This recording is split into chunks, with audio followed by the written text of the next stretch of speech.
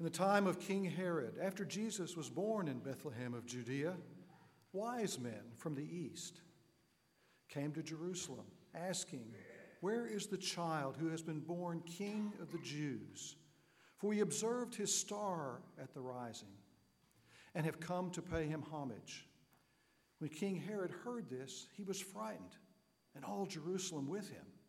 And calling together all the chief priests and scribes of the people, he inquired of them where the Messiah was to be born. They told him, "In Bethlehem of Judea, for so it has been written by the prophet. And you, Bethlehem, in the land of Judah, are by no means least among the rulers of Judah. For from you shall come a ruler who is to shepherd my people Israel." Then Herod secretly called for the wise men and learned from them the exact time when the star had appeared. Then he sent them to Bethlehem, saying, "Go and search diligently for the child. And when you have found him, bring me word so that I may also go and pay him homage." When they had heard the king, they set out, and there ahead of them went the star that they had seen at its rising, until it stopped over the place where the child was. When they saw that the star had stopped, they were overwhelmed with joy. On entering the house, they saw the child with Mary his mother, and they knelt down and paid him homage. Then, opening their treasure chests, they offered him gifts of gold, frankincense, and myrrh. And having been warned in a dream not to return to Herod, they left for their own country by another road. This is the gospel of grace. Thanks be to God. Would you pray with me? Gracious and loving and ever-present God, present in stars, present in stables, and God, yes, present in the hearts of all who claim you. We claim you today. We claim your presence in this place. And may your star shine its light into the very deepest parts of our souls this morning. And now, God, may the words of my mouth and the meditations of all our hearts together be found acceptable in your sight, O God, our rock and our Redeemer. Amen.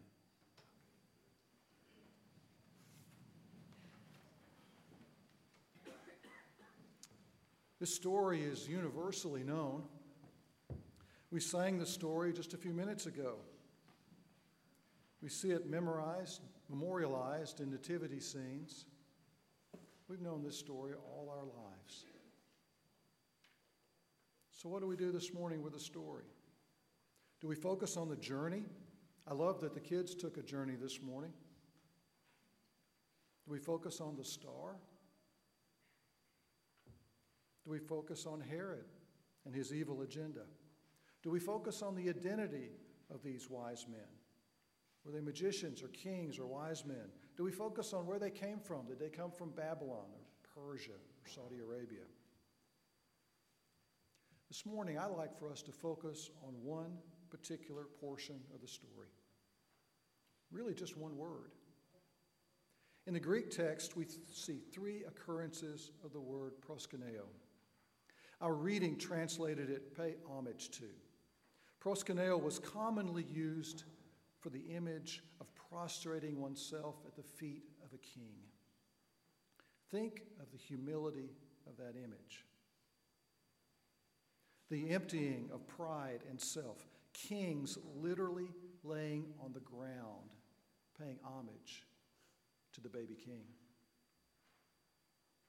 Their very journey was a humble act of sacrifice, a sacrifice of time, energy, and treasure.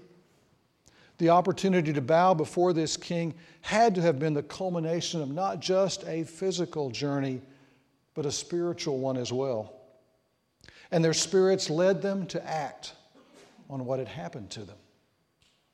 They responded in action by humbling themselves and giving great gifts to this baby king. Christina Rossetti said it this way: "What can I give him, poor as I am? If I were a shepherd, I would bring a lamb. If I were a wise man, I would do my part. Yet what I can, I give him. Give my heart.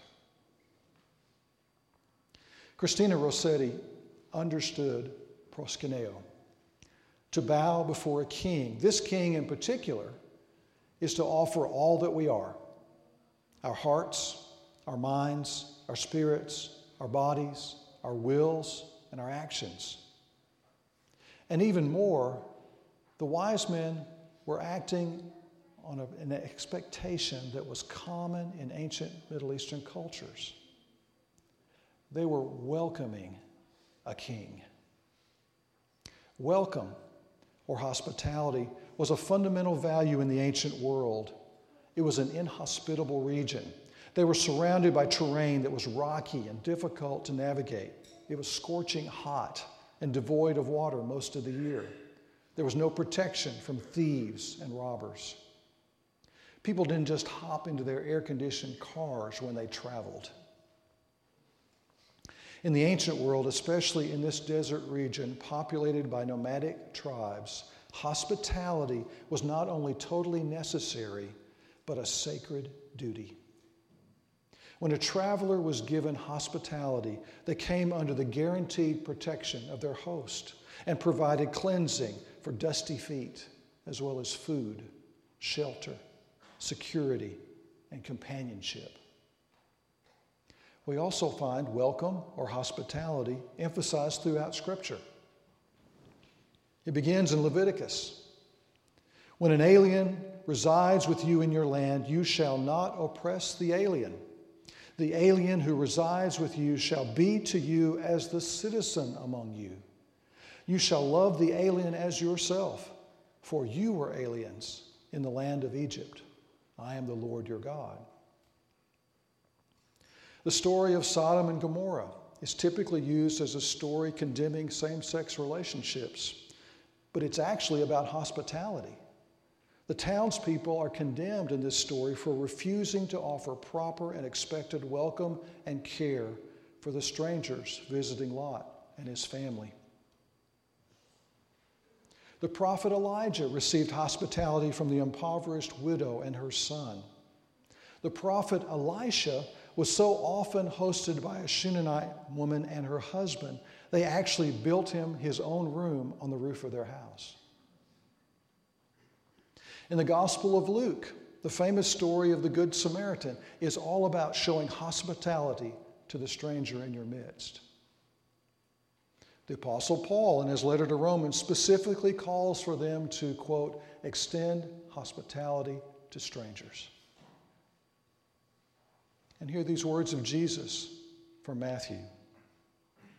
Then the righteous will answer him, Lord, when was it that we saw you hungry and gave you food, or thirsty and gave you something to drink? And when was it that we saw you a stranger and welcomed you, or naked and gave you clothing? And when was it that we saw you sick or in prison and visited you? And the king will answer them, truly, I tell you, just as you did it to one of the least of these who are members of my family, you did it to me. The author and pastor and advocate and sociologist Tony Campolo tells this story about a time when he was in Hawaii speaking for a conference. He was bedeviled by jet lag and went out in the middle of the night when he couldn't sleep. Here are his words. Up a side street, I found a little place that was still open. I went in, took a seat on one of the stools at the counter, and waited to be served. This was one of those sleazy places that deserves the name Greasy Spoon. I didn't even touch the menu. The guy behind the counter came over and asked me, "What'd you want?" I said I wanted a cup of coffee and a donut. He poured a cup of coffee, wiped his grimy hand on his smudged apron, and then he grabbed a donut off the shelf behind him.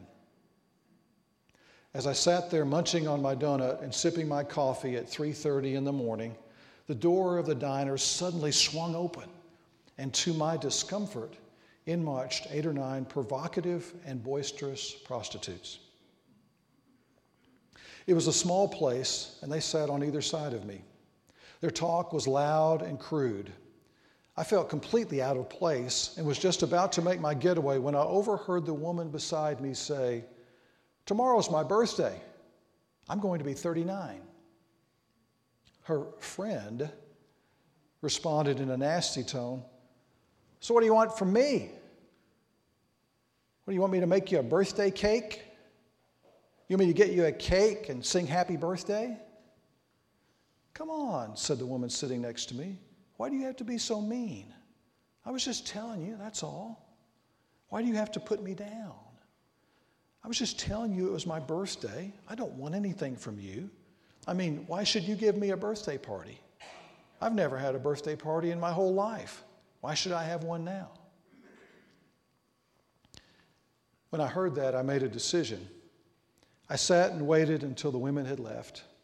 Then I called over the guy behind the counter and I asked him, "Do they come in here every night?" "Yeah," he answered. "The one right next to me, does she come here every night?" "Yeah," he said. "That's Agnes. Yeah, she comes in here every night. Why do you want to know?" "Because I heard her say that tomorrow is her birthday," I told him. "What do you say you and I do something about that? What do you think about us throwing a birthday party for her right here tomorrow night?" A cute smile slowly crossed his chubby cheeks, and he answered with measured delight, "That's great. I like it. That's a great idea." Calling to his wife, who did the cooking in the back room, he shouted, "Hey, come out here. This guy's got a great idea. Tomorrow's Agnes's birthday. This guy wants us to go in with him and throw a birthday party for her right here tomorrow night." His wife came out of the back room all bright and smiley. She said, "That's wonderful. You know, Agnes is one of those people who is really nice and kind, and nobody does anything nice and kind for her."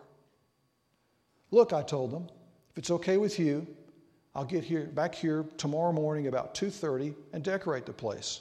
I'll even get a birthday cake." "No way," said Harry, that was his name. "The birthday cake's my thing. I'll make the cake." At 2:30 the next morning, I was back at the diner. I had picked up some crepe paper decorations at the store and had made a sign out of big sheets of cardboard that read, "Happy Birthday, Agnes." I decorated the diner from one end to the other. I had that diner looking pretty good. The woman who did the cooking must have gotten the word out on the street because by 3:15, every prostitute in Honolulu was in the place. It was wall-to-wall prostitutes and me. At 3:30 on the dot, the door of the diner swung open, and in came Agnes and her friend. I had everybody ready. After all, I was kind of the MC of the affair. And when they came in, we all screamed, "Happy birthday!" Never have I seen a person so flabbergasted, so stunned, so shaken. Her mouth fell open. Her legs seemed to buckle a bit. Her friend grabbed her arm to steady her. As she was led to sit on one of the stools along the counter, we all sang happy birthday to her. As we came to the end of our singing with "Happy birthday, dear Agnes, happy birthday to you," her eyes moistened. Then, when the birthday cake with all the candles on it was carried out, she lost it and just openly cried. Harry gruffly mumbled, "Blow out the candles, Agnes. Come on, blow out the candles. If you don't blow out the candles, I'm going to have to blow out the candles." And after an endless few seconds, he did. Then he handed her a knife and told her, "Cut the cake, Agnes. Yo, Agnes, we all want some cake." Agnes looked down at the cake. Then, without taking her eyes off of it, she slowly and softly said, "Look, Harry, is it all right with you if is it okay if what I want to ask you is it okay if I keep the cake a little while? Is it all right if we don't eat it right away?" Harry shrugged and answered, "Sure, it's okay if you want to keep the cake. Keep the cake. Take it home if you want to." "Can I?" she asked. Then, looking at me, she said, I live just down the street a couple of doors. I want to take the cake home, okay? I'll be right back, honest.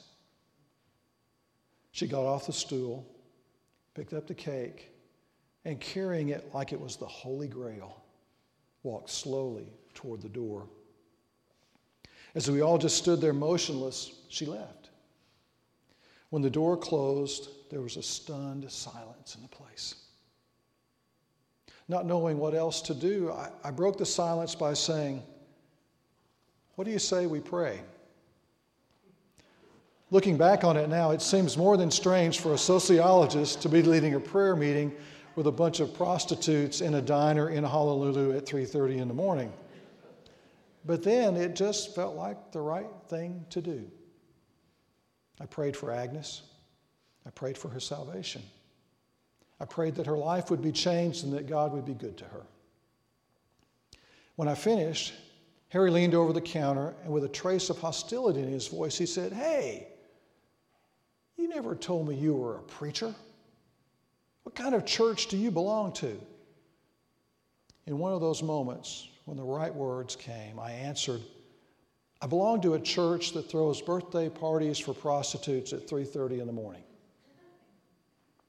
Harry waited a moment and then almost sneered as he answered, "No, you don't. There's no church like that. If there was, I'd join it. I'd join a church like that." Wouldn't we all? Wouldn't we all like to join a church that throws birthday parties for prostitutes at 3:30 in the morning?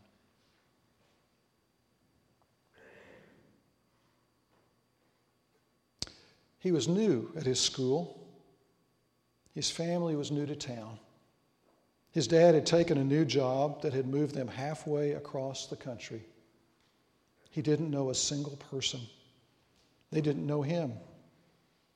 He didn't know how he was supposed to dress, what people liked to eat, what kinds of words they used, what games they played on the playground, whom he should say hi to, whom he should avoid. He was stepping into a new world, one almost totally unknown to him.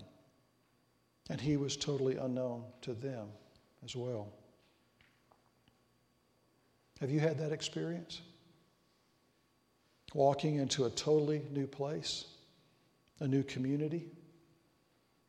Maybe it was when you went to college. That was my story.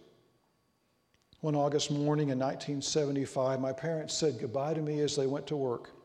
I drove away on an 8-hour trip to Waco, a place where I knew exactly 2 people. Maybe for you it was a new workplace, a place where you knew no one and weren't even sure what your job duties would be. When people we don't know walk through the doors of our church, that's how they feel. We're called to do everything we can to do something about that. That's what the wise men were doing for Jesus. What if, as we celebrate Epiphany this year, we followed the example of those wise men? What if we discovered what it looks like to offer our deepest devotion, to pay homage to, proskuneo, giving our very hearts to Christ? What if we discovered that at least part of what that looks like is offering a deeper welcome to others? Embracing those both inside and outside these walls, not just in the abstract, but in the actions we take, the conversations that we have, the true embrace of people in their wholeness, their identity, their ideas, their thoughts and dreams. What would that look like? May God give us the grace, the courage, and the perseverance to make that so. One conversation at a time, one relationship at a time. Amen. Let's pray. God, you are here without a doubt this morning.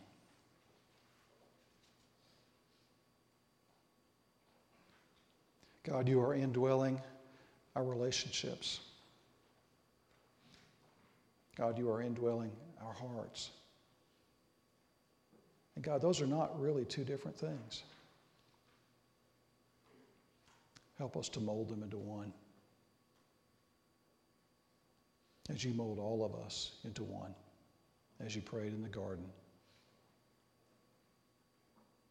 It's in Jesus' name I pray. Amen.